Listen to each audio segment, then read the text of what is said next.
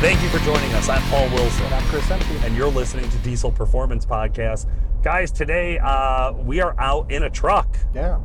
We haven't been in a ride-along in a bit. I love doing ride-alongs. That's right. We get out of the office. Yeah. It's a beautiful fall day here in Northern Illinois. Oh, it's so rare that we have to drive a shitbox on a ride-along either. It's like we've gotten fairly privileged in this aspect of like, do you have something really cool or something brand new? And today falls on, I would say, both, if I'm just being honest. I mean, I think it goes further than that, right? Because as grateful as we are, if you would have thought about, our tenure over at the shop, calibrated power, Duramax tuner, we tuned Duramaxes, we tuned Cummins.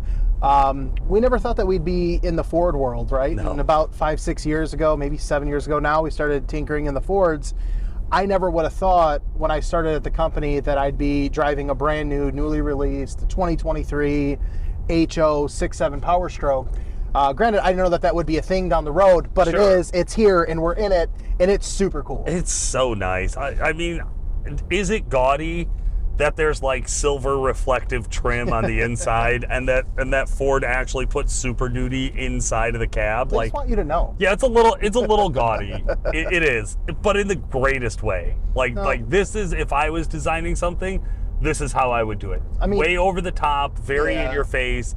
It's very obvious that this is the nicest possible package you can put together. Yeah, well, it's definitely not the nicest, because they do have limiteds, right? So this isn't the most gaudy. Okay. But it is up there. This is a better trimmed or a better spec truck, if you will. But I mean, Ford really is saying, hey, like, we've always been known for good interiors. We've been known for good trucks. Pains me to say that. I'm not the Ford guy, but Ford's always had a really nice or a superior truck. They've always been known for kind of being the staple of a good interior. Yeah. Even in the early 2000s, 2010s, Ford has always been ahead of its competitors when it comes to the interior layout. We've seen, some of the, we haven't been in a 24 Duramax yet, but we've seen the new screen display. Yeah. To me, it's a little awkward. I'm more in favor of the Ram. I like that screen, but again, it is a little awkward in the interior layout in the center and the dash. I'll say the screen in this is so nice. About the size of my first TV when I lived alone. Yeah, 100%. Like this is, I don't know. I don't know the size. A 20-inch screen, it's enormous. It's recessed into the dash. It's not in the way. There's no blind spots. You can see everything really well. Like, everything about this dash is so simple. It is. Yet a lot of features exist and it flows. Yeah. So yeah, that's a good way to put it. I have a hard time disagreeing with that. I will say the screen itself, I like your point there. Being recessed in the dash, it feels like it belongs there. Yes. It feels like the rest of the dash was designed around the screen, which is rare. Usually it kind of feels like these screens are like shoved into in between two sets of separate vehicles. But this one is done really nice. It's all touchscreen. There are no buttons to control the screen, external buttons. It looks like they're all touchscreen buttons.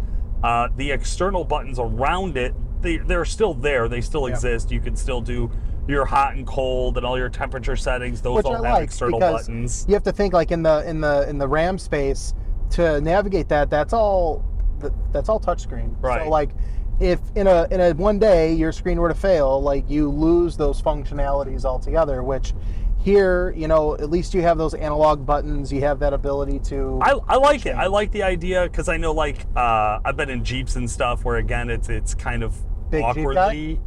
Yeah. I've been in Jeeps that are where it's awkwardly integrated into some of the display stuff. This looks nice. This looks simple, easy to control. My wife would be able to figure this out. It's got a couple of USB plugs, USB-C I see down there, some 12-volt adapters, some of the basics, and four-wheel drive looks like it's pretty easy to switch on and off over there. Yeah. Now, I will say, as far as like the interior layout aside from the dash, the seats, nice leather, nice soft seats. They're very comfortable. Yeah. The steering wheel is something I want to point out. It seems like it's a bigger steering wheel than what I'm used to, and it might just be me. Okay. But it's wrapped in a nice soft leather. Like, the steering wheel is comfortable to hold on to. Like, this is very much a driver's truck, in my opinion. Yeah. Very comfortable. I've talked before, whenever we drive a Ford, about how comfortable your arm is that's on the door. That's always a big thing. It really is. But man, they do it right. And also, like, the the pistol grip on the door handle, standard like Ford always does, with a big lever that you reach inside of the door, kind of framing for. The lock and unlock, the cigarette spot, right? The windows. It's all very just intuitive. It's all just very. They did a nice job at the layout. This is some of the small like touch points that auto manufacturers commonly fuck up, if I'm just being honest. Where they'll put this stuff in weird new ways that look cool but function horribly. Ford did it right. Now this one's equipped with this giant moonroof. It's big. It's huge. Looks like there's plenty of room in the back seat. Tim's got like six car seats back there, so seems like he's good. Oh yeah, we borrowed this truck from our tuner over at the shop, Tim Mahoney. Tim's been on the show. He was just on talking DIY till I die. So yes, he might have a $3,500 Rust Bucket LB7, but he's daily driving now this 2023 6.7, and man, it's a smooth ride. We're on some of the backcountry roads out here in northern Illinois. It does not drive like a full-size truck. Yeah. One thing that I'd notice, like we haven't gotten into the heart and soul of the truck, but you know, I gotta tell you, from anybody that would call in saying that they have a 7.3 gas engine, or you know, maybe they have a 6.7 standard output versus, you know, the 6.7 high output, the trucks themselves are bitching. Like these are nice trucks to drive. Yeah, they tuned the suspension to actually enjoy being in a truck. We're going over some harsher spots here. These are backcountry roads, nice. You know, and it does not feel like we're bumping around. I don't feel my head touching the ceiling every time. I based everything off of my belly meter. Is my belly shaking? There you go. It's not that much. Not that much for once, which is nice. Yeah. So thanks, Ford. Thank you a lot. This is it. You did mention the difference between the regular output and the high output. Now, this is a high output engine. Yep. We happen to have some inside knowledge on this high output engine, like what went into it. Yeah, well, you guys recently did a interview and kind of a breakdown with Nick Pregnance of Calibrated Power, our boss, where he had some choice words, to say the least. Nick went through it. The difference, it seems to be, comes down to the turbocharging system and the factory tuning, would be my guess. Hard to give an exact on that. I can tell you the turbochargers are different. Ford, God, I love Ford for taking swings when it comes to turbocharging. I do feel like because they're doing something new, it's inevitable that it's going to fuck up. But their new thing on the high output motors is they liquid cooled the compressor cover. Okay. So it's this funky looking compressor cover that actually has coolant running through it. So we know liquid cooling works, and we know that if we have colder air in the compressor, we're going to have a better reaction in the combustion. I mean, it makes sense, because I mean, you think about it, as a diesel owner or a diesel head, you know, you always talk about boost pressure and exhaust gas temps. Now, if you were looking at a gasoline engine, and maybe, you know, because we play around with some gas stuff at the shop, and some of the guys there, some of us that play with some of the supercharger stuff, we always talk about intake air temps. Yeah. Well, you're starting to see now, right, when you're talking about liquid-cooled compressor covers, Ford is clearly at the cutting edge of intake air temp control. Otherwise, why would you do it? Well, okay, Ford, I just real quick, because I don't disagree with your theory here, but Ford has also done things like dual scroll turbine wheels. Have you driven a dual scroll compressor? You're right. In one of the trucks? Dual scroll compressor. Have you driven one? I have. They drive well. They drive well. That's it. They have reliability issues. Twin turbocharging, compound turbocharging, more accurately. We love it. We've talked about it for years. We've driven tons of stuff with compound chargers. Fords work great when they're working. Then they went to the 6.7 platform. We kind of thought, okay, they're done dicking around. Now they're going to buckle down. They're going to use a Garrett turbocharger. It's essentially the exact same as what GM was running. They're going to buckle down. They're just going to do it right. They're going to crank it out. But man, they are not scared of innovation. Taking a swing with this, I have not heard of or know of any reliability issues when it comes to this. I can't imagine that there will be. But then again, I can imagine that there will be. So I don't know. That's my take on it. It's a cool idea. I like the technology and I like the thought around it. And I think, as we play around with a lot of different engines, EcoBoost and some of the newer Cummins, intake air temps are something that us in the aftermarket, we do consider and think about and look further into when turbo development and tuning development becomes a thing. So now to see this newer technology or this newer, cooling pathway in a sense, I could see it. It makes sense. It'll be cool to see what happens down the road. You could get more power out of less boost. It's a cool idea. Yeah. More power out of less boost. I like that because we're getting more air into the system. It's less stressful, right? Yeah. It's more useful air. It's utilizing more energy in the volume of air that's being ingested into the engine, essentially. Absolutely. Which these things get hot when they're under a load, right? There's no arguing there. But I got to tell you, what everybody wants to know, right? What probably everybody is clicking onto this saying, hey, I don't give a shit about the trim. I don't give a shit about listening to you and Paul talk. I want to know about how the truck feels, right? Yeah. Like that's the $100 million question here. And I got to tell you, we've driven a lot of stock trucks over the years. LMLs, L5Ps, any of the Cummins, any of the Duramaxes, 3-liter Powerstrokes, 3-liter Duramaxes, 2.8s, everything, right? And there's always something that I've noticed on initial takeoff. You toe into the throttle and the truck is just, it's like it's lethargic, right? It's like, hey, the throttle's pressed, but the ECM isn't like telling it to do anything, right? It's like, what's going on here? Think quick. That couldn't be any further from the truth in this thing. It's pretty responsive? Oh man, I'll tell you what. You just touch the throttle and the truck just wants to go. It is so nice. The response is there. It is predictable is probably a good word to put it. Okay. And you pair that with this 10-speed trans. The first gear, second gear, they're a little shorter in these things, but this truck just really gets up and goes, and it's refined. 10-speed trans. I love that you bring up the 10-speed trans. I've heard a lot of people out there saying that Ford built the Duramax 10-speed trans, and that it's the same trans in the L5P as it is in the Fords. Oh, okay. Have you dealt with this? Have you had guys talking to you about this? I've heard that there was a joint venture years back on the 10 speeds between GM and with Ford, but I was under the impression that was on like the smaller 10 speeds, like what you would find in the ZL1 Camaro or the F-150 EcoBoost, those types of vehicles. I don't know if these are the same or if they're not. But there was a video that went live about a year ago, Randy's, from Randy's Transmissions. Mm-hmm. They broke apart a 10-speed Duramax trans, an 10-speed Allison, and then a 10-speed Ford transmission. And if they were built the same, they're definitely not using the same parts. There's a lot of differences in the pickup truck 10 speeds. Yeah, I do wonder how much that joint venture has impacted just 10-speed transmissions in general. But I was going to kind of the same point you are here, that they are different. There are very distinct internal and external differerences between them.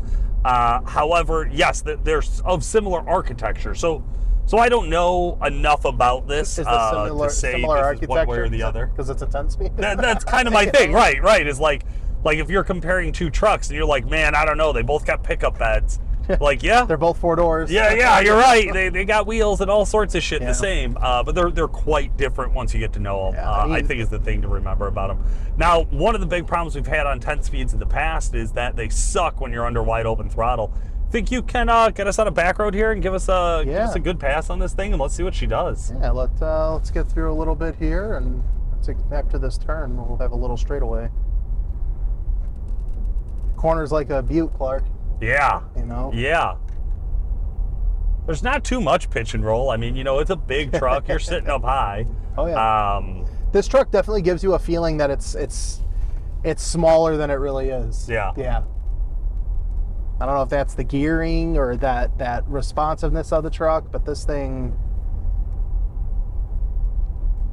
So let's see here. We'll straight away and we'll roll into it.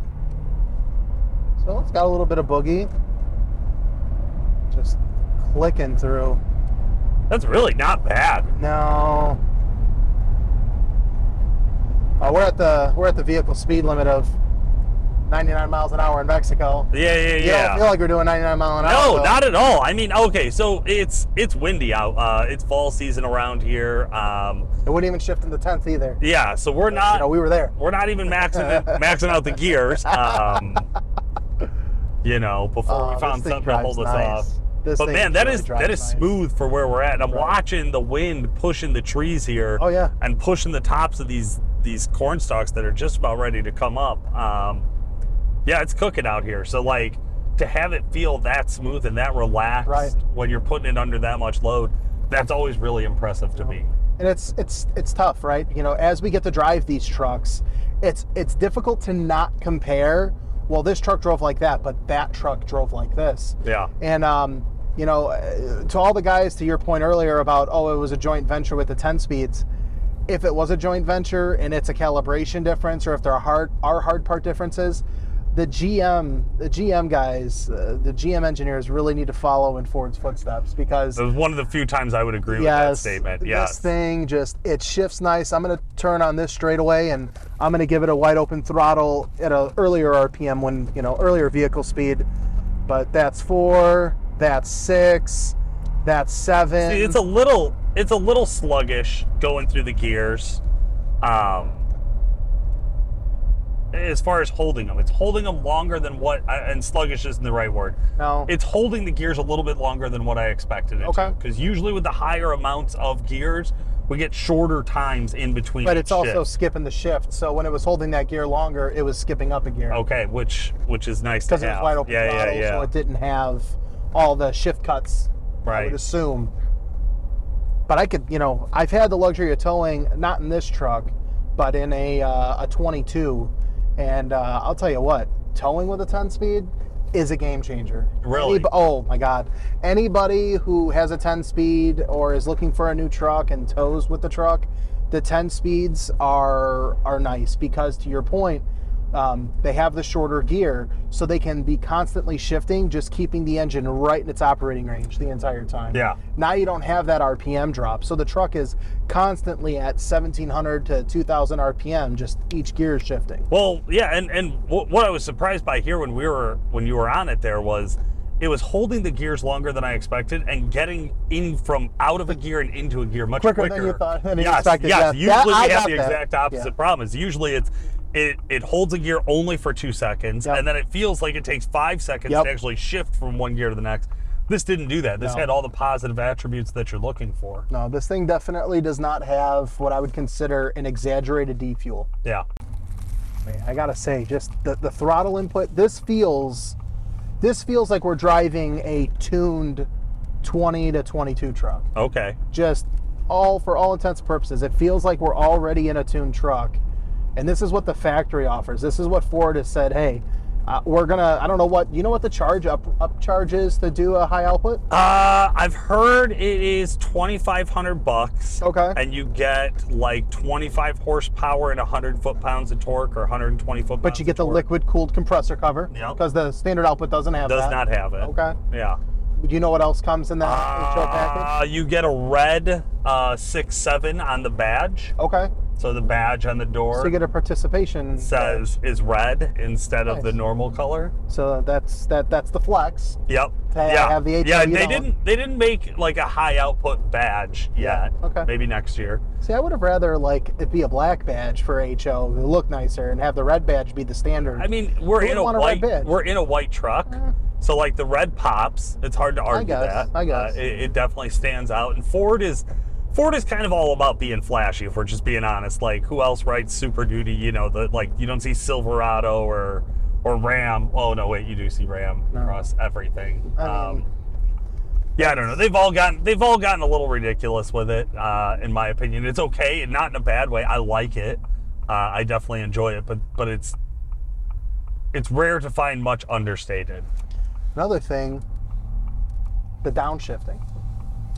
You know, I come from, the Cummins world, right? And you feel every upshift and you feel every downshift, and I don't care what year it is. Sure. Well, you drive regular old clunk boxes. I do. Smooth, yeah. This thing, you don't feel the downshift. Not at all. As much as you don't feel the upshift. Like, this thing is very refined from a transmission operation. I really don't want to get out of the driver's seat. I know you probably got to get. Yeah. I'm gonna need some time behind the wheel here, but I don't want to give it up. It is smooth. This is a nice truck. Yeah. Another thing, the digital dash. So in 23, they go to a full digital gauge cluster and everything like that. So no longer the analog gauges.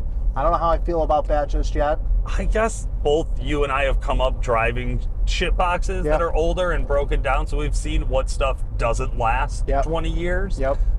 So you got to imagine getting this truck 20 years from now. It's going to be like one of those where you're like, oh yeah, no, just every one of these 23s needs a new dash, right? There's going to be like some wiring kit that'll be on the market where you can plug into the dash and then plug into a tablet or like an iPad. That way you have a dash, so you don't have to buy a replacement dash. If you think about it, we know analog gauges and analog dashes that are also notorious for failure. They do.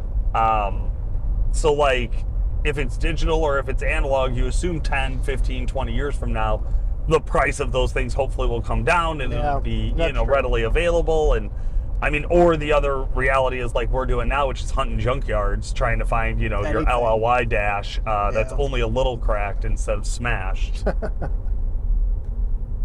Yeah, pull this thing over. I think I need to get behind the wheel and see what she actually feels like. Chris, we've just swapped, and I'm looking down at the digital dash, and there's a picture of all of the seat belts and green check marks. The seat turns green, and a check mark comes up. Well, safety first. When the seat belts are clicked. That's fancy. Yeah. It's just, that's fancy. All right, let's beat on somebody else's truck here. No, I'm just joking. We're going to go nice and smooth. Steering, I've been in a lot of these brand new trucks that I get into it, and I'm like, is the steering wheel too responsive? Is it not responsive enough? Like, how smooth does it feel to drive? And I'll tell you this one feels just right. The steering wheel to me feels very light. It does, yeah. It's very effortless to turn. Yeah, like there's nothing there. There's nothing there. I don't know if that's the size of the steering wheel, because like I said, I feel like the steering wheel might be a little bit on the bigger side. I could be completely wrong. Maybe it's the wrapping and the thickness of the steering wheel and how it's proportioned. Okay. Don't know. Maybe it's the lightness. Maybe it's just the way the assisting of the steering is, the power steering. Yeah, like there's no resistance to turning the wheel. All. Like my kids could do it with their fingertips, of course. But it's not laborsome to drive, is probably the best way for me to put it. All right. Yeah, it's smooth, man.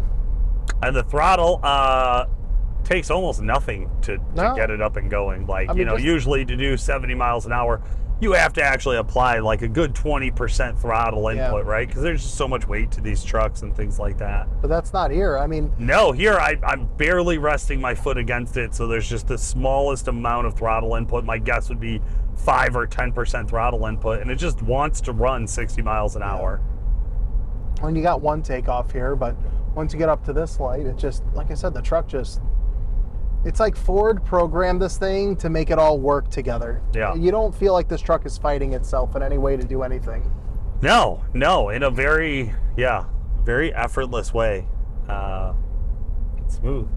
I'm over here on the driver's side now. There's a few more buttons. The steering wheel buttons, man, they have packed, I'll just say in my opinion, too many goddamn buttons onto the steering wheel. I'd have to sit through a night class or two to try to figure out what all of these things do. I certainly wouldn't try to do it while I'm driving. Well, you see, one's for cruise control. Then you set it. Then you got volume. And that's it. What else do you need? But I don't think you need anything else. What else do you need? You got the wife muter, and you got the the luxury mode. All right, probably 40-50% input. It's quick. It's snappy. Yeah. Yeah, like usually that's the rough spot too, right? Like I know you were testing the wide open throttles. Yeah. That's usually where we find the flaws in the shifting or the big delay down low, which would show you like really kind of exaggerate turbo lag or just under responsive dead pedal, we would normally call it. That mid throttle input, that usually, at least for me, that kind of gives me my baseline of the truck. It's like, okay, if I'm driving it to the limits of what I should, how does it do? Because that's how I'm going to normally drive in traffic. I think you compare the newer trucks, all three, And there's been this stigma around the Fords over the last probably 4 or 5 years where we've driven, this goes back to our 17 F450 that we had at the shop. You drive it stock and you're like, why change anything? It just drives well, right? Where, you have the Ram or even the GM, there are some loose ends that, we can get in and be like, oh, I would change this and I want to change this and I want to change that. But you drive this thing and, everybody wants more power. Everybody wants, a quicker shift. Everybody wants, a little bit broader of a torque curve, especially coming from a tuned truck. You get this new truck that's badass, and it's like, okay, well, if my old truck was badass with a tune and this new truck is that much more badass, how much better could the truck perform, right? That's just the natural instincts as a diesel truck owner, I feel. But you get in this thing, like, I don't know if there's a lot that I could pick apart to be like, this is really, really killing me. I need to put a calibration on here to fix this. Granted, more is better, but the truck does drive well under its factory configuration. I don't disagree with you, but I did hear very similar things the first time I got into an L5P with Nick. Okay. And I did hear very similar things the first time I got into the previous generations of this 6.7. Was like, damn, it's already so good. Why would anybody do it? And I think the L5P, I heard that a lot more. Just because the LML had such a dramatic dead pedal, it was such a problem that, like, your wife would drive it and she would talk about, this horrible dead pedal and why won't this thing get out of its own way. And the L5P, they really worked on correcting that. 17 and newer Duramaxes, they got a lot better. With this, I would say yes. I would say there's no standout, like, I got home and complained about it type of problem. Yeah. I agree there. I think that's a fair statement. You do a turbo upgrade down the road or you do different tires. That's going to warrant calibration change to take place. Yeah. But I mean, if I bought this truck and I called a tuning company, I called Calibrated Power, like, hey, is there 23 support? I need to get this thing tuned. And someone on the other line would be like, well, no, it's not available yet, or whatever that case may be. I wouldn't get off the phone upset. Yeah. Fair. It's like, okay, I understand it's a new platform, which this is. Yeah. But, it's just little things like that, because generally when you get these newer trucks, with newer ECMs and the different ECM support, it can take a couple of years. It could take a year or two for that support to be available. Sure.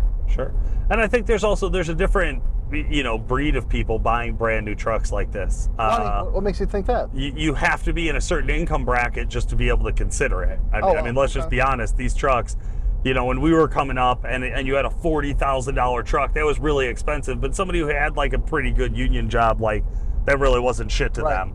Now trucks are, $70, $80, $90, $100, $110,000. That guy with a really good union job, he may not consider jumping straight into a $900 a month payment for the next 8 years or whatever it is, right? So, no, I mean, the cost of these trucks are going up dramatically, right? We've seen that over the last 3 or 4 years. Yeah. Right.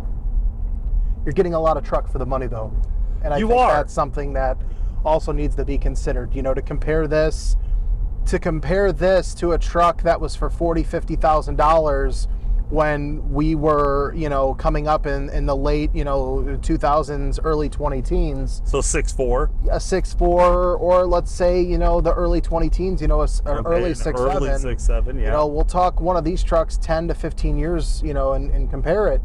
There isn't a comparison. Like, there really isn't much of a comparison besides, yes, it's a truck that you can get 4 or 2 doors, that's four-wheel drive with a bed. Like, the technology, the refinement, the power capabilities, the torque output, everything about this truck is more. Yeah. Yeah, there has been a dramatic escalation, not only in price, but in performance and what you get for it. That's a good point to make. You're getting a lot of bang for your buck. I think it's always interesting when we get into these and you think about all of the engineering that had to go into not just the injectors and the CP3 and the turbo and the transmission, but every little thing inside the vehicle. I mean, I'm seeing contactless charger spots, phone spots, little cubbies, the way the vents point.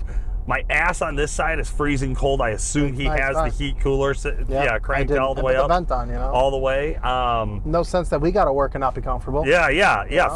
Fair. This is a hard job, so we do deserve every inch of comfort we can scrape from it. Yeah. Jesus, I can't believe we still get to do this podcast, guys. Thank you so much for listening to the podcast. We do have some changes coming up to the format here in the near future. We're going to be announcing them on an episode here in the next couple of weeks, so stick along with us. Things are great. I think the show's only going to get better, so we're excited for that. For today, this has been Paul Wilson. And Chris Ehmke. Thanks so much for listening. Thanks for joining us today, guys. This has been Paul Wilson. And Chris Ehmke. Make sure to like and subscribe, and we'll talk to you again soon. All right, on that note of not giving a shit, let's start recording. Fuck this.